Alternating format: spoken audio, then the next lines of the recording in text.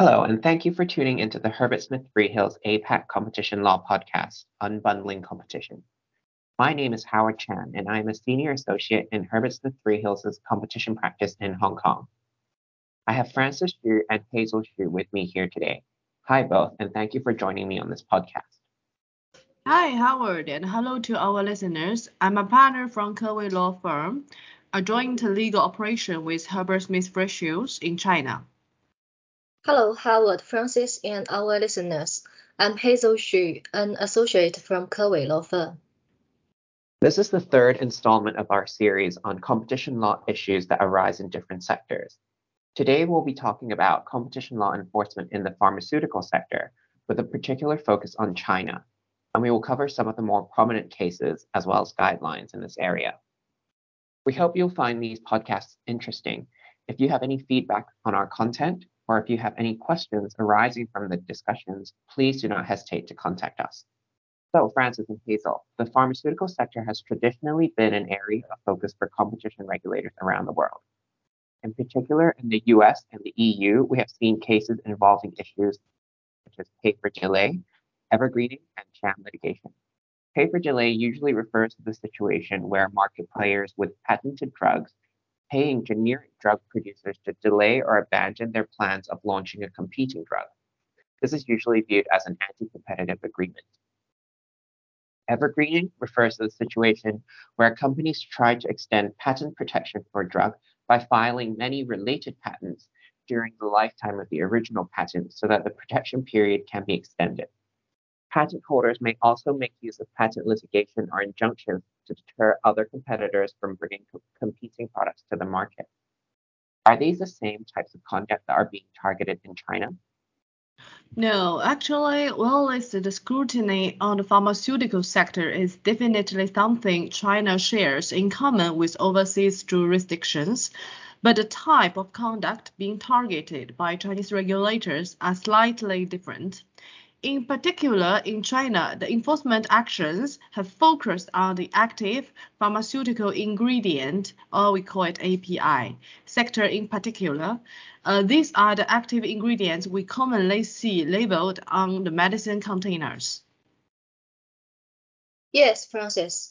According to enforcement statistics, the pharmaceutical sector accounts for 40% of the antitrust enforcement cases, within which API remains the industry gathering the most attention from regulators.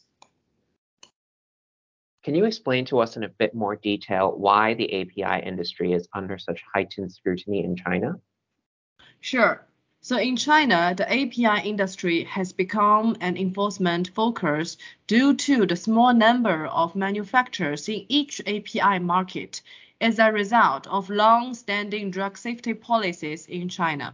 The API industry in China is subject to strict regulatory controls in order to uphold product quality and safety. So the number of suppliers being able to meet regulatory standards in the API industry is small to begin with. Since 2017, the API industry and their downstream manufacturing processes have been grouped together under a single regulatory and approval regime in order to facilitate the integration of upstream and downstream processes in this sector. This, coupled with other reasons such as high production cost, strict environmental and quality controls, led to a further reduction in the number of market players in the API industry. What we see now is therefore a very concentrated market structure for the API industry, with a very small number of players taking over production rights over a large number of API types, making the industry rather prone to anti-competitive conduct. I see. So we have a problem whereby we have a very limited number of suppliers in each specific API market. So they often have very significant market power. Yeah, exactly. And what we are seeing is that upstream API suppliers are often abusing their market power, for example, by refusing to supply to downstream competitors or only supplying at very high prices. In response, Chinese regulators have been actively cracking down on these practices. Hazel, could you take us through some of the more noteworthy cases in this area? Sure, Francis. One of the key cases that comes to my mind is the Hunan Erkang Medical and Henan Jiushi Pharma case, and it concerns an API commonly used in rhinitis or allergy medication or in vitamin C tablets. For an idea of just how concentrated the market is for this API, as of 2017, there were only 3 market players that successfully obtained the required license to supply this API. Within these 3 market players, Jiushi held around 80% of the market share in API production, and Erkang held around 10% through acquiring exclusive import rights. Before we move on, can you just explain why you're looping these two suppliers together when Erkang appears only to have 10% market share? Great question, Howard. And this is precisely one of the more standout points of this case. Although on the fact of it, Erkang did not have a significant market share, or Erkang is not even active in the production market, regulators found that Erkang in fact had a considerable degree of control or influence over Jiushi, such that Erkang was found to be in joint dominance along with Jiushi. Jiushi is the company who had a high market share. So in fact, Erkang was in the process of acquiring up to a 51% stake in Jiushi, and although the transaction had not been completed, the management of Erkang had already taken over that of Jiushi. This goes to show that even if a market player does not itself hold a dominant market share, it could still be guilty of joint abuse if it acts jointly with other entity or their combined market share is big enough. Yes, Francis.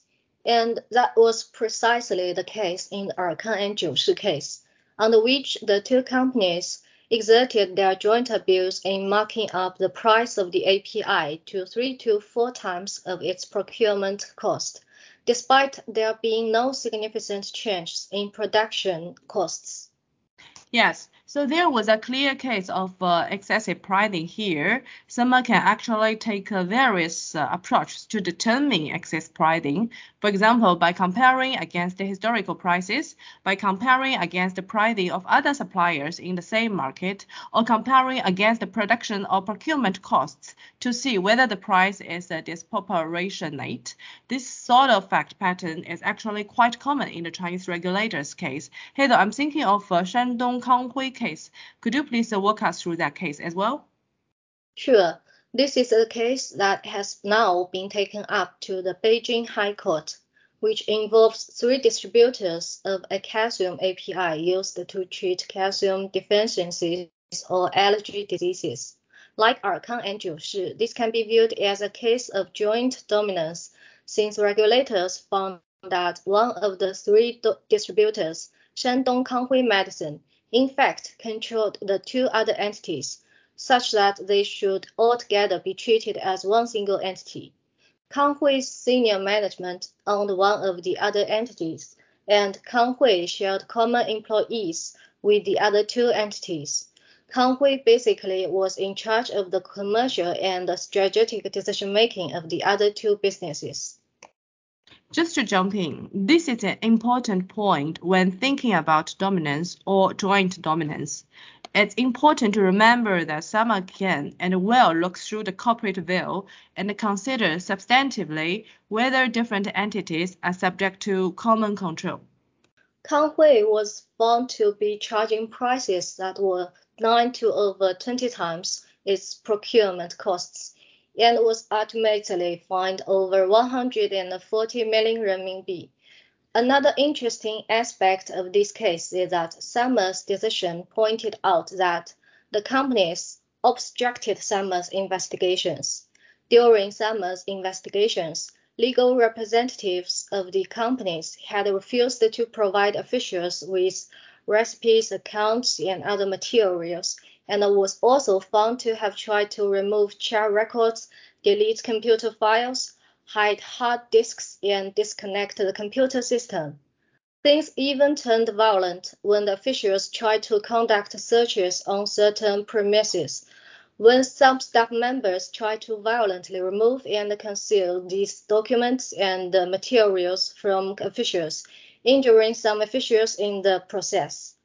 Needless to say, this resulted in a serious obstruction of investigations, and both the companies and the individuals involved were faced with harsh fines and criminal detention. Thank you both. So in addition to these cases involving abuses of dominance, are there other types of cases that you have seen? Yes, Howard. Another type of conduct we have seen is resale price maintenance, which is an enforcement focus not just in pharmaceutical sector, but across a number of sectors such as consumer goods. So resale price maintenance, or RPM, is where an upstream supplier sets a fixed price or a minimum price on a downstream reseller instead of allowing them the freedom to determine prices. This removes the ability of downstream resellers to compete fairly on the market through offering discounts to customers. There have been many cases involving RPM in China.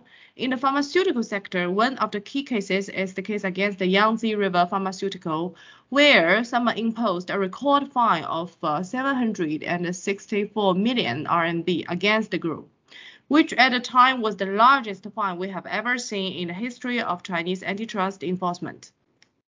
This was a particularly serious case of RPM because not only did Yangtze River fix its resellers' prices, but it also had many mechanisms to monitor its resellers and imposed penalties on resellers that did not follow its pricing decisions, such as by withholding bonuses and refusing to supply to those resellers.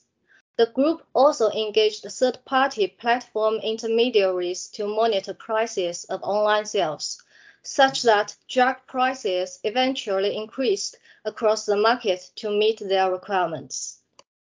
With so many cases in the pharmaceutical sector, and especially those relating to APIs, no wonder you say it is the main focus of the Chinese regulator.